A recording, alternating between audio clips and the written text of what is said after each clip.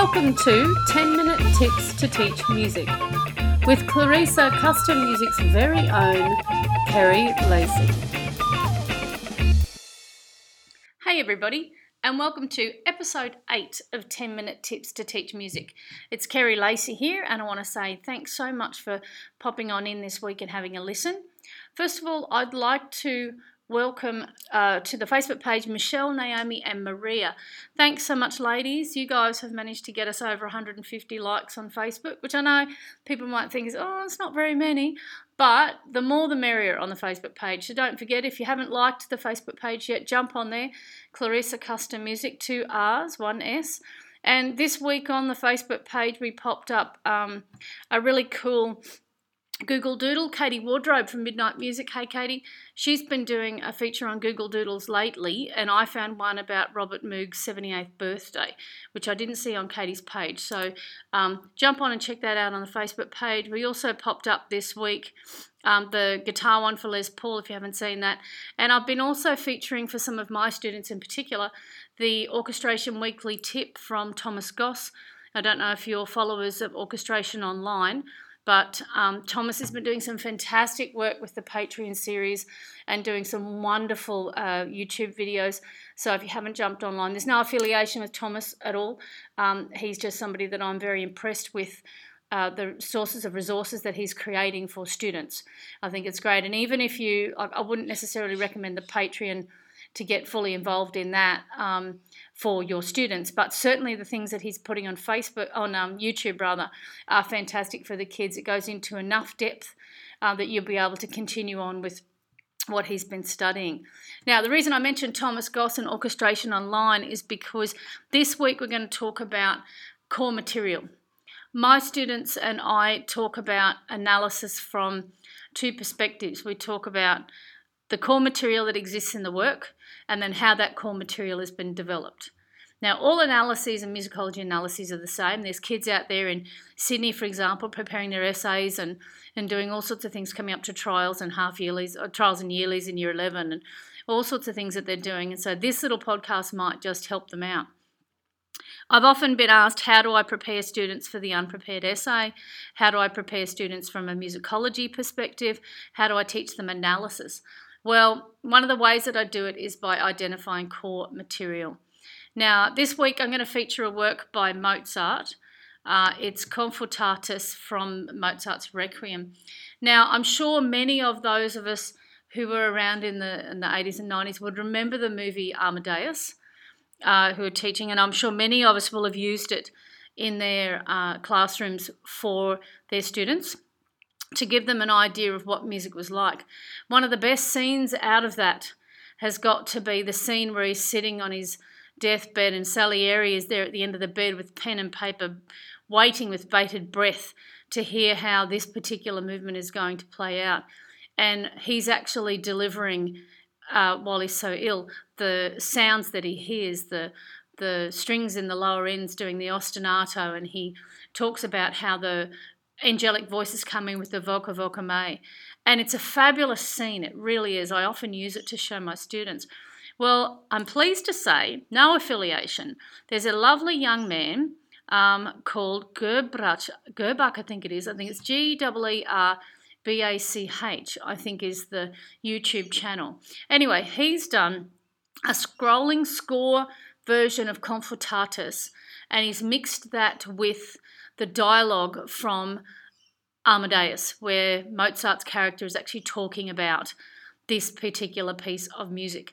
It is just wonderful.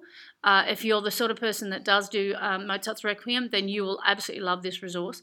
So today what I'm going to talk about is the core material that exists. Now, in that particular video, he identifies the core material because he talks about how he's got the Confutatus. He identifies the main melody of Confutatus, starting in the basses, with the tenors entering 2 beats later and they're thirds apart. He then talks about how the motif is sequenced up by following a descending scalic pattern, right? His bass line is doubled by, he tells them it's doubled by bass trombone, second bassoon. The tenor is doubled by the bass is doubled by trombone, but second bassoon. Tenor is doubled by trombone and bassoon 1. So he actually says all of this in the video, which is really cool. Then he tells you about how you're doing the tonics and the dominant pedals on the trumpets and the timpani. Trumpets in D being transposing, of course. And then the next layer he talks about is the string ostinato, rising in steps, okay, which of course moves where the tonality is needed. And then when he gets to, once he does all of that, he gets to the next section, which is the vocame section. And he says, new section. And he says, he gives the string line. Da da la da da da da da la da da da da.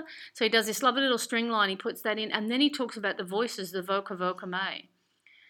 Voca voca me.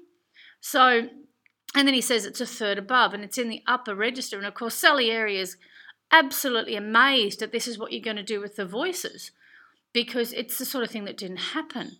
You know, that's not how you use voices. And so he goes through this particular sequence and he says repeated tones, use a repeated tone in the voices. He talks about ascending arpeggios. And then, of course, he goes back to the next section. So when you look at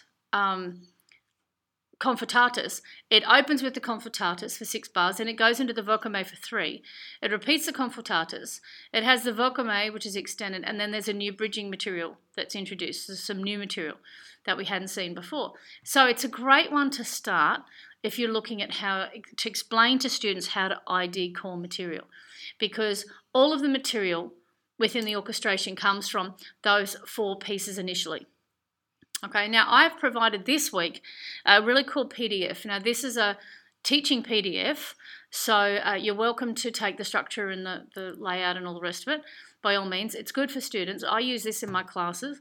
We have a simple basic box that in landscape, and we title the work, and we just basically identify the core material. And what we do is we teach, or I teach, the kids to do description in the core material. So, for example, I have the actual quote written, so the little piece of quote or the piece of music that we're talking about, and then next to it it's got confortatus. Starts in basses, tenor enters, 2 beats later, thirds apart. Motive sequence up, followed by descending scalic pattern, also sequenced. Bass line, doubled by bass, trombone and bassoon 2. Tenor, doubled by trombone and bassoon 1. Now that's a description of what happens with the confortatus and what the orchestration is above the confortatus. Then the next piece of core material is the tonic dominant pedal. So I've written that out, complete with the actual instrumentation on the side. You know, trombones, trumpets in D, and timpani in D and A. And you can see that little tonic and dominant pedal. Now, all I've written is tonic dominant pedal, trumpets and timpani, trumpets in D. But you could say on beats 1 and 3, because that's where it is. The next little piece that I have, next little quote I have is the string ostinato. Now, I've just taken the first 2 bars of the 2 violins and viola parts. Nothing else. Now, you wouldn't even need that for a quote. You could just take the first bar, you know. And I've written strings ostinato, entire string section. Rhythmic ostinato moves with tonality where needed. So I've just given a basic description of that piece of core material. But if I wanted to, I could say that it steps to a repeated tone and steps back down to a repeated tone. It's a range of a minor third, or a third, I think it is. No, minor third. Range of a minor third. So I could, if I wanted to, talk about that. What I didn't say was it's in unison. That's what I should say, but it is in unison. And then the next little piece of core material we see, because the whole first section is just that material. There's nothing new under the sun. The next bit is the vocame. So I've written soprano and altos thirds apart, with upper string accompanying, with ascending arpeggio followed by descending steps. Ascending arpeggio motif is sequenced, use of repeated tones in the voices. So I've done a description of the little quote that I have here, and I had to take the first bar off one page and then the next block off the other. So please forgive me for not having the instrumentation down the left-hand side of the first piece, but you can see the instrumentation in the second piece for the benefit of the exercise. Now that's on the first page because that's the core material that we've identified in the confortatus. We haven't talked about the bridging material as yet because my students kind of get to that section and then we move on and we try and justify where the bridging material comes from. I can't give you everything. You've got to kind of do some stuff yourself. So the next bit, the next screen I have is methods of manipulation. Now this is where I have my pitch, my rhythm, texture, structure, tone, color, dynamics and expressive techniques. And this is where the students write up the things that happen to those pieces of core material. For example, there's staggered entries between basses and tenors. It's a string ostinato is in unison. So that's a texture device. Okay, there's homophonic texture when we use soprano and alto. The texture thins in the voca me because of reduced lines. So, and the sotto voce, which goes over into tone colour, that means sweetly. Okay, and we've got the macro structure, understructure. We've got the string ostinato using repeat articulation, slows and staccatos. So I've given some information and some samples of how that piece can work. And then the next page underneath is actually what we call the study notes. So this is kind of, I try and reduce the analysis for the students down to 1 page or 2 pages, so it's easy to study. So the confortatus, I've done the macro structure of the section we were doing, which is up to the new bridging material. And then I've basically combined the 2 first pages into the 3rd page. So you can see how this structure works. It's really cool for kids. They find it really easy to follow.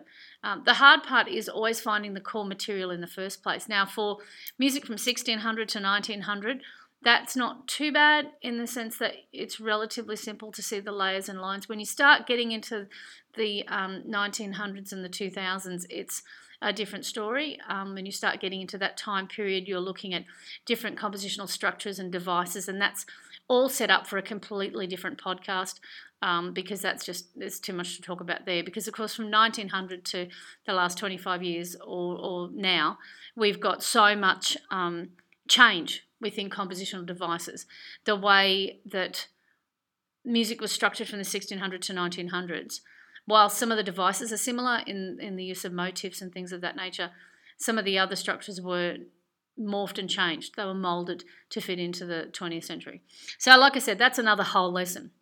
Anyway, this week, as I said, it's a major work study, so you can have a look at Mozart's Requiem. You can go and find the PDF at clarissacustommusic.com.au. That's KLERRISA, custommusic.com.au. If you go /latest news, that's where you'll find the post that has the actual links to the PDF. And this time I've put in not only the PDF with the analysis I've just given you, but also an annotated score up to the section with which this goes. So the students can see how the annotation works and then could continue on and do the remainder of the work in class. So whether you're a student or whether you're a teacher, I'm sure you'll find it very useful. The score, of course, I got off IMSLP, which is a great location for education scores. So you'll find most of the scores that you want to study in there. Thomas Goss will talk about that in his Orchestration Online. Remember, there's no affiliation for me with any of these people that I speak about. This is all services and things that are free online for students. So that's this week's podcast. It's great to see so many people really enjoying the podcast. The numbers are going through the roof there. So thank you to anybody who has jumped on board, and thank you to anyone who's sharing this to their friends or to their colleagues or their students. I really appreciate the support. One of the things I would ask is if you have an idea for a podcast or you think there's something you really want to know about, then please drop me a line at kerry@kerrylacey.com.au. Now that's Kerry spelled KERRI at Kerry, KERRI, Lacey, LACEY.com.au. If you shoot me a little email, I can have a look at that and put it in the rotation for podcast, or jump onto the website and go to the contact page and send me an email. So again, thanks so much. Really cool that people are enjoying it, and I hope that you enjoy today's session and also the future ones coming up. So thanks a lot, guys. Have a beautiful afternoon, and I'll see you later.